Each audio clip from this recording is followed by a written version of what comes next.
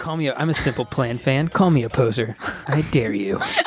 Name their top 3 albums. Do they have 3? I don't know. I think it might just be 2. Okay. I had at least 2. Hello, and welcome to Jesuitical, a new podcast from the accessibly young, deeply hip, and inspirationally lay editors of America Media. That lay part means we aren't Jesuits, but we work with them. Join us each week for a smart Catholic take on faith, culture, and the news, often over drinks. I'm Ashley McKinless, and I'm joined by Zach Davis, back from Peru. Yes, I'm sorry to disappoint that if you started listening last week, you thought it was just Olga and Ashley. I'm here to ruin your experience. Wah, wah. And Olga Segura. Hey, guys. Good to have you back, Zach. Yeah, we It's missed good you. to be back. Yeah. It was also good to be gone. So, where were you, Zach? I was traveling in Peru. I did the Inca Trail in Machu Picchu. Nice. So that was pretty great. And so that relates to, What's on tap, Zach? yes, so I brought back Pisco, which is, has anyone had Pisco before? No. I don't think so. I hadn't either before I went, but it's sort of, it's like a brandy, I guess, but it's Peru's national drink for sure. Nice. And the Jesuits are famous for making Pisco throughout different regions of Peru what's in it- the Sacred Valley. What's it made of?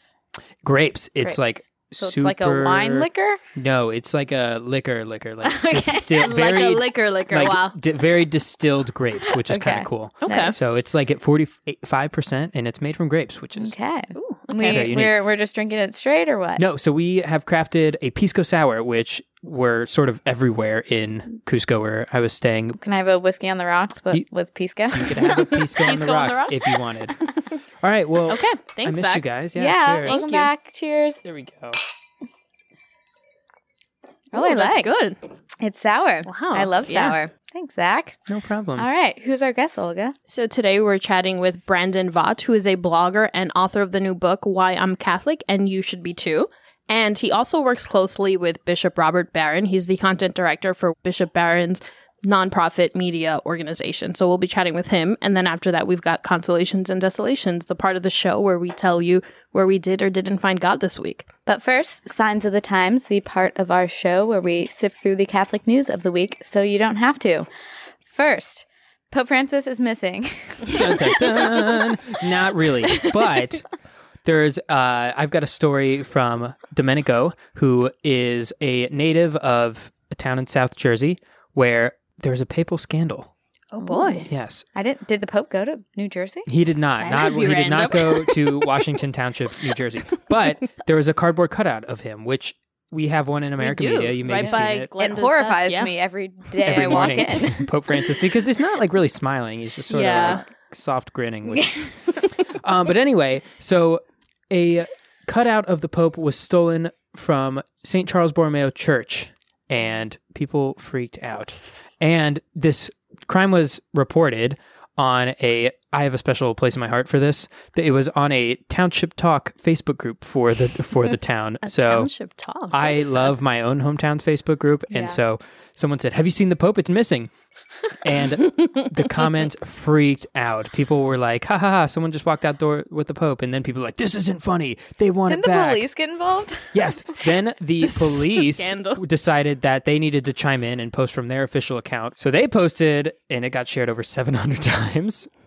There was a So report. who did this? Yeah, So- who are the culprits? There was a report in the comment section that an older blonde woman, 70-ish, carrying a shoulder bag with oxygen lines around her neck. The Oh older my woman was heard God. arguing that it was okay to take the Pope because the hall was part of the rec center and not the actual church, and that her son dressed as the Pope last year for Halloween, so he would want the Pope. This is unreal. Oh my God. So people were all over. Do you think this woman was just trying to get on Jesuitical? She Definitely, succeeded. because She- this is a definitely made for Jesuitical She story. succeeded. But turns out someone gave the Pope back. Oh, Don't know how, but Okay. the All Pope right. was returned. glad this had a happy ending. Yes. The next Pope Francis story we are bringing does not have a happy ending. Well, I don't know. Depends. It depends on who you are in the story. Yeah. So this one is about the real Pope Francis, not a cardboard cutout. There was a group of prisoners in Bologna, Italy, that were supposed to be having lunch with Pope Francis. And during his October 1 trip, he was scheduled to meet with 20 prisoners from a local drug rehab center, as long as refugees and poor from the area. And it's part of his lunch of solidarity. Okay. And instead, two of the Italian prisoners decided to take the opportunity and escape because they figured people would be paying attention to the Pope. And they were right. I think my favorite part of this story is the line that stands on its own. They have yet to be found. They have yet to be found. So, Wow. well done. Okay. What's our next story, Ashley? One more Pope Francis story. This one's a little more serious. Yeah. So Pope Francis, in a day-long conference marking the 25th anniversary of the publication of the Catechism of the Catholic Church. I was celebrating that in Peru. Of course you were. Over pisco sours. Yep. He said the death penalty is contrary to the gospel and inadmissible. So the Pope has spoken against said the this before. death penalty before, but this was, the fact that he was saying it on the day of the anniversary of the Catechism, which itself leaves, there's kind of a loophole for when you can. It says there are very rare cases when you can use the death penalty. So this is being seen as the Pope kind of opening the door to developing doctrine and making it official church teaching that we, under no circumstances, use the death penalty. And it's interesting because it's been revised before, but it's never really, as you said, Ashley, excluded in all cases the death penalty. Yeah, and because of that, and those cases are basically like if you can't keep society safe without killing someone who's seen as a danger. I've heard people arguing that like mob bosses can order hit jobs from prison. Yes. Sister Helen Prejean, a very famous activist against the death penalty, the author of Dead Man Walking, has said she has heard lawyers in court point to the Catechism as a justification for pursuing the death penalty. So, closing that loophole would be significant in the American criminal justice system. It's also an issue because it disproportionately also affects people of color, right? And not all people are on board with this, correct? No. Well, not everyone's on board with revising the Catechism. Right. It could be a slippery slope situation. Right. If you change this text that's only 25 years old in a 2,000-year-old church, it could lead to a lot of other changes. And I think there's a problem that people have with specifically altering some type of moral teaching in general. Although the teaching on the death penalty is already changed quite a bit, right? Yeah, no, it used to be the Catholic Church used to sanction killing heretics. Like, I think it's a much smaller jump to go from where we are today to like completely banning the death penalty to the change that has already happened since, like the time of Christendom, where the Catholic Church sanctioned killing for apostasy. All right, what's next, Olga? So the Mexican state of Zacatecas plans to build... Actually, Olga, I just got back from Latin America. Oh, yeah? And Zach? I'm fluent in Spanish now. Oh, okay. So can you tell me, whose my first language is Spanish, how to properly pronounce this? Yes. No. Never mind. I think we'll just let... You don't want to put me on the spot, right? No, okay, you're right. Never mind. Okay. That was a bad idea. So the Mexican state of Zacatecas, Zac, is actually planning to build a 147-foot statue of Our Lady of Guadalupe, and it's going to cost $4.2 million to build. And they're actually hoping that it brings in religious tourism, and it's going to be the biggest religious monument in the city. And I think it's the largest Our Lady of Guadalupe statue in the world. So, wow. Is anyone against? No. Actually, anyone against building the statue? I mean, if it's being driven by devotion to Our Lady, great. If it's being driven by like wanting to get money, hey, no, actually no. Hey, the Sistine Chapel was not motivated by. All right, as long as they like actually get their money back, and like the people of this town whose name I won't try to pronounce aren't like getting taxed for it, that's fine with me. Agreed. And the Virgin of Guadalupe is the patroness of the Americas, which includes not only Mexico and Latin America, but us in the United States as well. And American Magazine. and American Magazine. What's next, Zach? So our next story comes from Youngstown, Ohio. Oh, boy. Of course, Zach is back if there's an Ohio reference in an episode. Correct. So in Youngstown, Ohio, a Presbyterian church that closed, they're facing hard times. Most people are falling away from religion. Parishes are closing. Churches are closing. But this one has new life as the Church of Brewworks. Wow. Eric Gerhardt finally got a place to open up his years-long dream of opening a brewery. So it's in the remains of an old church. It looks like a church, but it is now a brewery. Wow. Okay. I'm into this. Yes. Yes. Tell me why, Ashley. Because I think there's, the reality is we have empty churches, and it is kind of sad to go into a mostly empty church. And if everyone had to like congregate at the same church, maybe like, and not have 7 different times every weekend, it wouldn't feel so empty. The most positive spin we could give to this is that when we sell off these old churches, that money can be used to, revitalize our social programs to help our brothers and sisters in need, or to, advance the new evangelization and bring fresh young blood into our churches. And win-win, the old ones become breweries. There we go. There you go. Okay. All right. In case that wasn't inspiring enough for you, we're going to end this week with this viral video from the Cardinal Sheehan School in Baltimore that really just like blew up on the internet this week because it's these adorable 11-year-olds singing Rise Up in like the most like powerful voices it's so you've ever beautiful. heard. I sing all the time and I never go all viral. right. It's not the Do you same. sound like this?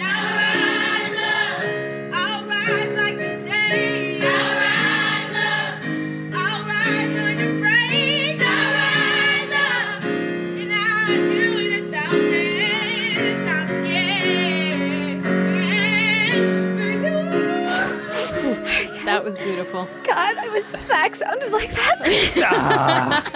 I definitely never made anyone tear up from my singing the way You that I'm definitely not never have, tearing Zach. up now. No, but that was so beautiful. And I think that was the second time that choir of kids had gotten together to rehearse. Yeah. And look how amazing they I sounded. know. I think it speaks to where our country is right now that like this did just, go viral. Like we need some hope. I got teary-eyed watching this because it's always powerful for me to see like kids of color using music as an outlet. Like it's always been an outlet for communities of color, and just kind of seeing all of these kids perform Andrea Day's Rise Up, it's phenomenal.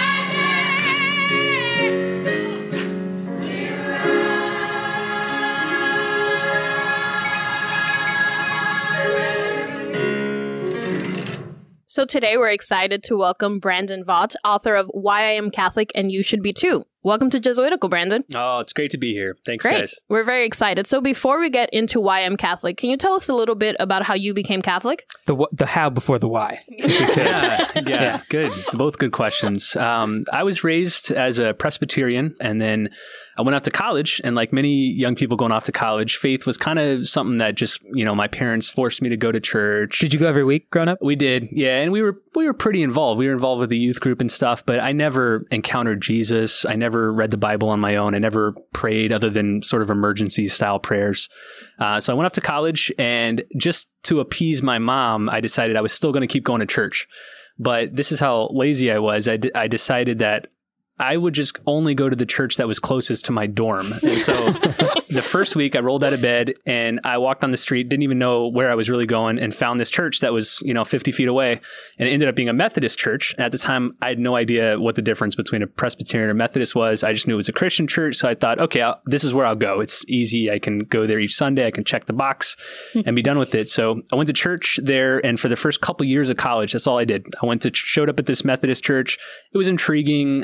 It really didn't affect me too much. That's still pretty like against the grain though, to show up every week. Yeah, it is. And there were, a decent sized crowd each Sunday. And interestingly, a lot of them were so warm and welcoming. Almost every Sunday, someone new would come up and sit next to me and say, "Hey, great to have you. Great to, we're so glad you're here. Welcome." And you're hard pressed to find that in the Catholic Church. Yeah, right. You could go 2 years without ever being acknowledged. Yep. Yeah. But they kept inviting me to do other stuff. Come out to, this Bible study we're doing. Come out to play sports. Come out to do all these other activities. And I came up with every excuse in the book to avoid them. But eventually, after 2 years, finally, one weekend, they asked me to go out to lunch after church. They said, "Hey, a bunch of us are going out to lunch. You want to come?" And I was trying to think of an excuse, and I couldn't. I'd wasted all of them over the last 2 years. So I took them up. went out to lunch, and I had a great time. Loved these guys. They were real sincere, real warm, real welcoming. And so I started going to lunch with them after church for several weeks. And then I started getting involved with some of the other things. They were doing a Bible study and invited me to that. And it was through these small groups and these communities that I really fell in love with the Lord. And I started reading the Gospels on my own, was just so struck by the person of Jesus. I started praying on my own. I started reading Christian books, which I never would have done any time before that. So my sophomore, junior year, my faith started to really bloom in this Methodist church. But then as my senior year crept up, I'd been dating a woman since high school who's now my wife, and she was born and raised Catholic. This never It's always really the came woman. up. Yeah, it really is. It's always love. She was the one that sparked my interest in Catholicism because marriage was on the horizon. We were about to graduate. And so the question naturally arose, what are we going to do with our faith? I really was getting involved with this Methodist church to the point where I was like leading Bible studies by my senior year. I was preaching sermons on Sundays in this little Methodist church. And I was even exploring going to seminary to become a Methodist ministry leader. And so how do I reconcile that with my soon-to-be wife's Catholicism? And that's when I realized I didn't know really anything about Catholicism. She was pretty much the only openly Catholic person I knew. Had you been to Mass with her? I had, yeah. And it was all strange and confusing. I remember asking her, like, do you guys have communion every week? And she's like, every day, actually, if you want it. Yeah, usually it's kind of the main thing. Yeah. So that was what first started getting me interested in Catholicism. I thought, out of respect and love for her, I should at least look into it to see what it's about. And that instigated a whole year of reading, studying, talking with other Catholics, praying, all sorts of activities that culminated in me joining RCIA my senior year. And then 2 weeks before I graduated on Easter, I became Catholic in college. All right. So the Why I'm Catholic, the book, would you consider it a book of apologetics? And if so, can you define apologetics for our listeners? A little bit, yeah. So apologetics comes from the Greek word apologeia, which means defense. So you're offering a defense of some belief or worldview. And there's a little bit of that in here. I'm defending Catholicism against the claims of its opposition. But more so, I would say it's a book of evangelization, which is a more offensive approach, meaning presenting a positive case for the Catholic Church. There's a wealth of Catholic apologetics material. So there's a wealth of books and articles and blog posts and podcasts. Comment threads, yeah, that defend specific Catholic beliefs. So, for example, if somebody says, how could you guys possibly believe that Mary can hear your prayers and hear the prayers of millions of people simultaneously? That seems incoherent. And so there's an apologetical approach that explains why actually, that's not as crazy of a belief as you think, because Mary now is in heaven. And so she's tapped into this divine network where she's not limited by time or space. So that would be like an apologetical response. But a far more pressing issue I found among my non-Catholic friends is like, why should I care about God at all? Like, what does religion have to offer me in my life? And so what they're asking for, they're not challenging a specific belief and demanding a defense. They're asking you to present a positive case for why they should even consider it at all. So I think today, especially as the world becomes more and more disinterested and disenchanted with religion, we need this positive approach more than just a negative defense. Yeah, I feel like I noticed this even like in the short time, I don't know. I really got into my own faith was that I went from like sort of defending some of these weird, quote unquote, weird beliefs of Catholicism to just like, I feel like people aren't even as open to like the resurrection and there's a God, right? Like, I think that's almost one of the more fundamental things that like you can offer people rather than like explaining purgatory to someone. Yeah, that's my path too. Whenever I first started looking into Catholicism, it was mainly focused on the differences between, say, Protestants and Catholics. And so there was a lot of apologetical interest that I had that was trying to find out how the Catholic Church defends these beliefs that most Protestants would look at as unbiblical or strange. But like you, I think today, those aren't the questions people are asking. I was just talking to a group of seminarians and they said, they just graduated from seminary and became priests. And they said, in our seminary training, we were presented classes on apologetics where we studied questions regarding Mary or purgatory or the saints or the Bible. But then now that we're in a real parish, like we found these aren't even the questions that people on the street are asking. They're asking about God's existence. They're questioning the reliability of the Bible in general. Why should we even trust the Bible? Why should we believe in things like the soul or immateriality? And so we need to get more back to the basics. And that's what I try to do in this book. It's not so much written to convince a Protestant to become Catholic as it is to try to convince an atheist, an agnostic, a spiritual but not religious person why they should take the Catholic Church seriously. Is there something that Catholics can get out of this? Sure. Yeah, I think a couple things. One, I would say this book will give you good skills and strategies for talking with the atheists, the agnostics, the former Catholics in your life. So that's one important takeaway. But second, I found that many Catholics are, although they have strong beliefs about these fundamental doctrines and tenets like that God exists or that Jesus is God, they aren't quite sure how to share that with others. So for example, presumably, nearly every Catholic believes God exists, although according to some surveys, we can't even be certain of that. But presumably, most of them believe God exists. But if you stop the average Catholic on the street and say, "Do you believe in God?" They'll say, "Yeah." You say, "Well, why?" They probably won't have a good answer. They might say, well, it's just, I know he's real, or I believe he's real, or I've experienced him, or something to that effect. But they can't, for example, trot out any of the great historical or philosophical arguments for God. And so this book, I think, will help many Catholics get firm about the reasons why they believe what they do, about many of these basic questions: why God exists, how Jesus is God, why we should consider the Catholic Church. And you get into that a little bit in the book. You say that there are several arguments that can be used to prove that God exists, but you get into three of those, which are the universe, morality, and reason. Could you say a little bit, kind of an elevator pitch version of those three reasons? Sure. And they're complicated. So I'd point people to the book, and the book itself offers just a summary of arguments that whole books and encyclopedias have been devoted to. But briefly, I think these are the three best reasons to believe in God. First of all, the universe. This is the reason that convinced people like Aristotle, Augustine, Thomas Aquinas, some of the greatest geniuses in the Western tradition, that God exists. And what they realized was that the universe, and by the universe I simply mean the collection of all physical reality, the universe doesn't explain itself. There must be some cause of the universe beyond itself. And using philosophical reasoning, we can deduce some characteristics of this cause. This cause must be immaterial because it's beyond all matter. It must be timeless because it's beyond all time. And we know it's not within the universe because something within itself can't be its own cause. So, for example, my arm can't be the cause of me because there was no arm before I existed.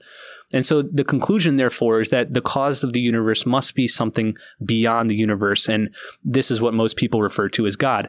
The moral argument says that we all believe that there are objective moral facts. There are things that are objectively right and objectively wrong. Not all moral truths are that way, but there are at least some. For example, almost all of us would agree it's an objective moral fact that torturing young children just for fun is wrong. It's not just your opinion. It's not just a belief that might sway depending on what people feel in any given era. That's wrong. Even if people think it's right, they're wrong if they think that's true. So then if there are objective moral facts, where did these come from? And again, through some logical deductions, we realize they must come through some source of transcendent goodness. And again, this is what we would call God. And then finally, the last argument from reason, which is kind of a newer one. This one was made popular particularly by John Henry Newman and C.S. Lewis and others. And it argues that... So newer in like Catholic terms, right? Yeah, right. Still 100, 200 years old. Yeah. Right. But this one says that two things can't be held both to be true. One, that we all evolved blindly through evolution. And two, that we can trust our rational faculties. We can trust our minds. If number one is true, if we all sort of just evolved blindly through chance, then there's no reason to think that our minds would have been arranged to arrive at true beliefs. Our minds would have evolved merely to help us survive. And so we would have no reason to trust the workings of our mind, that what they're processing are really true beliefs. And if that's the case, then we really have no basis for any rationality. We'd be literally insane because we can't trust our minds. And so most of us believe that we can trust our minds, that we have rational beliefs. Therefore, number one can't be true, evolutionary naturalism. Therefore, there must have been some guiding force that gave us these true beliefs. And this is what we would call the logos, so the rational mind of God. So those could potentially get someone to say, yes, okay, a supreme being exists. But in terms of, joining a religion, I think your experience showed that it wasn't arguments. It was people and feeling a sense of belonging with this group of men that you first really encountered real Christian faith with.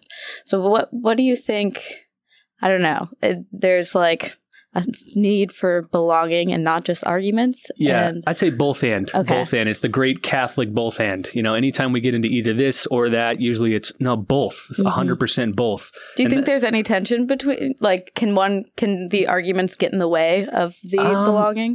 I would say properly presented, they don't get in the way. They don't click with a lot of people. I know a lot of people who just, the arguments just fly right over their head. That's fine. There are many more avenues into the church. G.K. Chesterton said that the church is a home with thousands of gates, and people approach it from all different angles.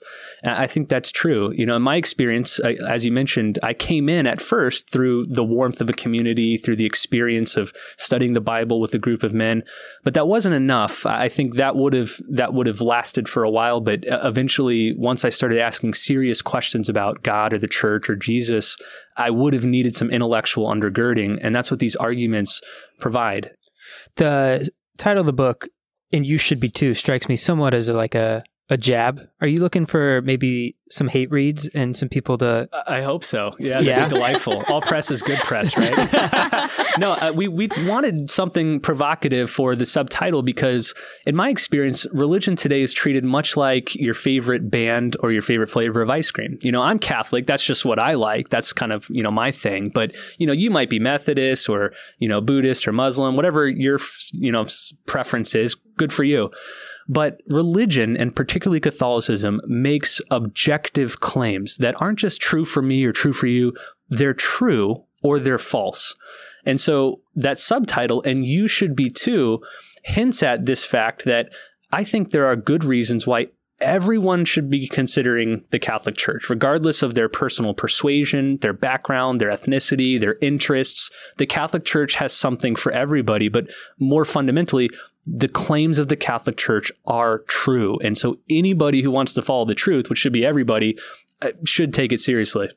Your introduction kind of paints a pretty bleak picture of the place of Catholicism in the world today, as kind of like the least popular thing you can do would be joining the church, which I think probably is true in some circles. But I find that hard to reconcile with the fact that Pope Francis is probably the most admired person in the world right now.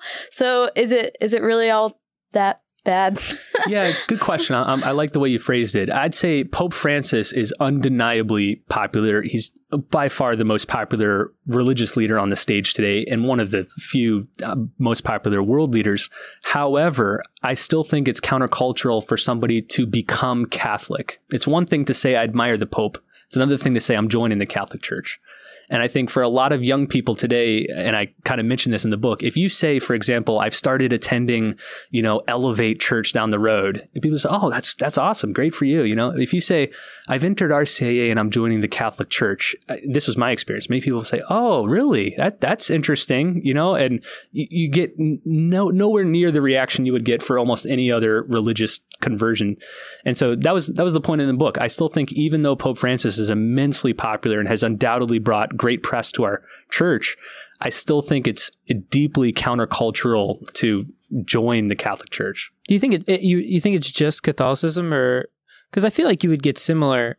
I mean, in my own experience, if I've met friends who are either converting to Islam or Judaism, or even more if they're getting if they're staying committed to their Protestant faith even long after college or something, I still feel like that is the countercultural thing, right? Like you have all the shit. Any commitment. Yeah, like, any any institutionalized marriage or belonging. otherwise. Yeah. That's right. I think any commitment to religion is probably countercultural. But again, to hammer it home, I think the Catholic Church is the most prominent religious institution, and committing to an institutional religion is what makes it especially countercultural. If you're just embracing a particular faith or spirituality or philosophical worldview, it's not nearly as surprising or controversial as if you say, that institutional church with all of its flaws and foibles, with the sexual abuse crisis, with all of the screw ups and sin and sinners in the church, that's the one I'm going into. I think that's still countercultural more than anything else. But I think like a lot of young Catholics sort of just being Catholic and maybe their context growing up in a parish with their family that goes every Sunday, like that doesn't feel super rebellious, right? Because everyone they know in their context is just doing that. Right. One thing I also think of is last summer when the Podesta emails came out, the Hillary Clinton's campaign manager, he talked about how, conservatives become Catholic because that's the respectable branch of Christianity. No, I laughed when I saw those. I thought, that's not my experience. That's not the respectable position. Most of my friends think that Catholicism is intellectually baseless. Just the opposite. What did you think? No, I think there are a lot of respectable Catholics. They, I mean, we work with a lot of respectable Catholics. Yeah. Speak for yourselves.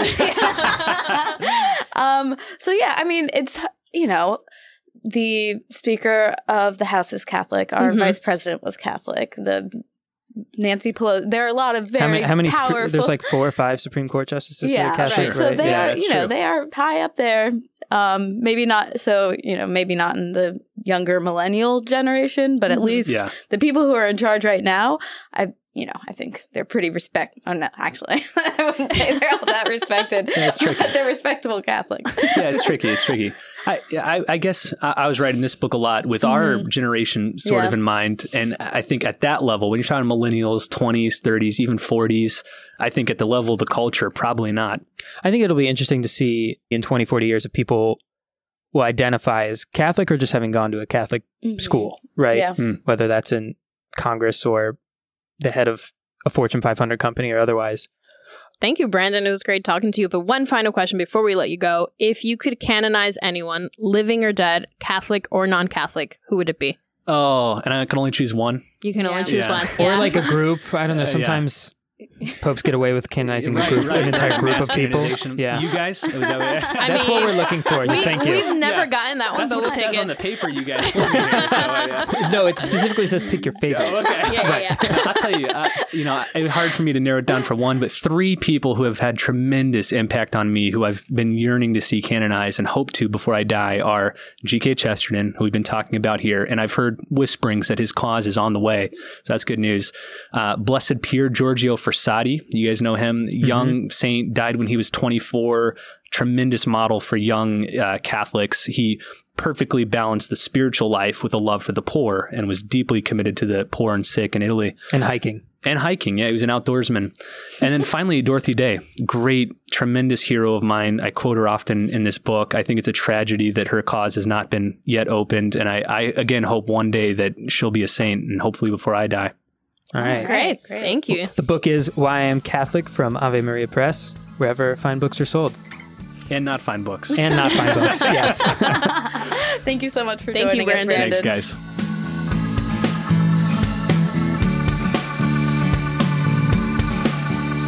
All right, now it's time for some listener feedback.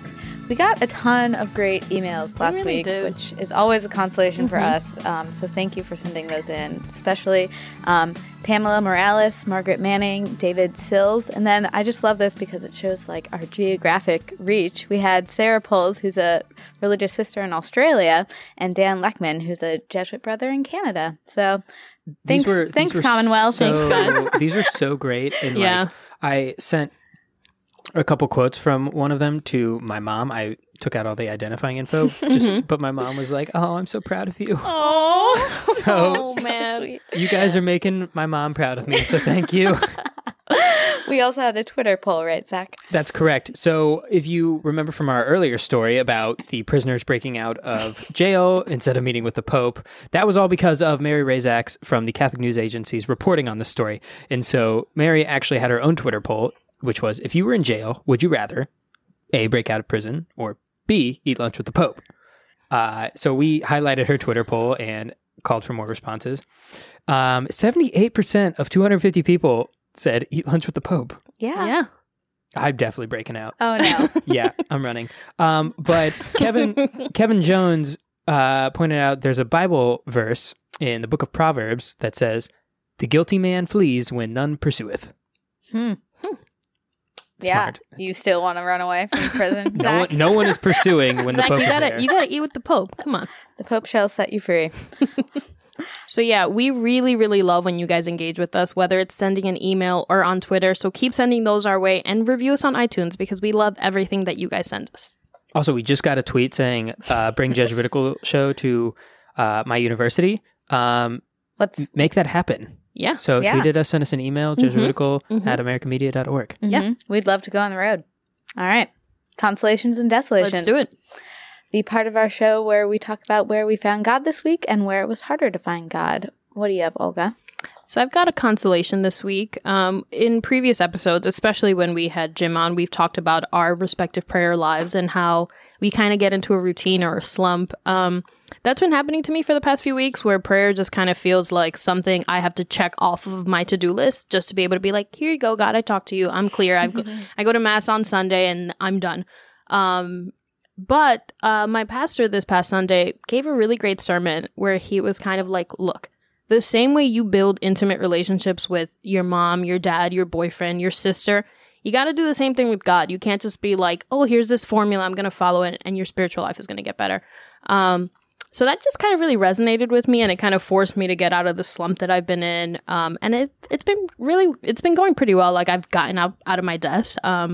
And actually just like talk to God, which is weird to say. And even when I was like at work, and even like I was talking about my consolation with Eric Zundrup, and I was describing it to him, and I'm just like, yeah, like I checked this off my list, and I was like, wait, like I'm even forcing myself to like change the language that I use because it's not just something that I write in my little notepad and check off, Nice. So it's been pretty consoling to have God present at America, at my cubicle, Yeah. Very nice. All right, Zach, what about you? Unless you want to go last. Do you want to go last? I feel like you have a good one. I don't know. Do you have a bad one? It's okay. Guys, there's no such thing as a bad or good consolation. Come on. Ashley, what do you got? Okay. No, now I feel bad because... Okay, I have a consolation. I was at my cousin's wedding this past weekend. And this is a cousin who, like, we're the same age. We grew up together. And he's always just been, like, the goofy, immature one who plays video games. And even at, like, age 24, just ate cookies for breakfast. Not even, like, Cookie Crisp, like, cookies. Respect. Mad game. But in the past year, he got engaged. He was in his last year of medical school, and in that period, his fiance had a malignant tumor and had to undergo chemotherapy. And I just saw him like step up and become this like person that like, I guess he was always there, but that was a side of him I had never seen before. And seeing how this suffering was in front of him, and God gave him the strength to confront it and overcome it and, accompany his fiance through this. But he didn't have to change in order to overcome this adversity. He was still like the goofy, immature Jeffrey that I knew, but in a way that was like so strong. And just seeing him go through that was really consoling. Oh, that's so beautiful. And congrats to them for getting married. And then they got married and it was beautiful. And I'm so happy for them. So yeah, what about you, Zach? So there are a lot of emotions and spiritual consolations and desolations from Peru. But that's what happens when you're at 1,400 feet. Yes, you're a little lightheaded. You see things a little bit differently. But I think the one moment I want to pick, and it kind of sounds silly and dumb, but from day 2 of the hike, which was kind of grueling, I was in a group of 8 people and we were all getting to know each other. And we stopped for a bathroom break, but also it was snack time which is also where I tried Percy Pigs for the first time, which is Eloise is cheering, right? Our producer Eloise is cheering right now because it's the best English candy ever, I think. Yeah, she's confirmed. But everyone was just, tired and exhausted, but everyone's just like looking at each other, joking around, sharing different like treats and candies and snacks with each other. And at the time I looked over at my girlfriend Amanda and I said, I'm pretty sure this is what heaven is like. Oh, Yeah, like everyone just sort of, is resting and sharing what they've got and, being open to one another. And so I was just very aware in that moment that this is that's what I hope heaven's like. yeah, me So too. that was That's my beautiful. consolation. Man, I gotta get to Machu Picchu. Yeah, or just if you had lunch with me more, we could share snacks. Oh, boy. You don't have to go to Machu Picchu, just walk away from your desk. All right. Let's wrap it up. Jesuitical is brought to you by America Media and produced by Eloise Blondio. Our editor is Noah Levinson. Jesuit formation provided by Eric Sundrup, SJ. Engineering by Antonio Delaware Brust. Our logo is by Sean Tripoli. You can find us on Twitter at Jesuitical Show, and please subscribe to us on iTunes or wherever you get your favorite podcasts and leave us a review. Shout out this week to Kai Catechumen and Steve Pizza 2. I think Zach he's the one who likes your singing. Yeah. I have more fans than you would think. All right. Glad you're listening, Steve Pizza. And send us your questions, feedback, cocktail recipes, and tell us where you found God this week at jesuitical@americamedia.org. For America Media, I'm Ashley McKinless with Zach Davis and Olga Segura. We will see you next week.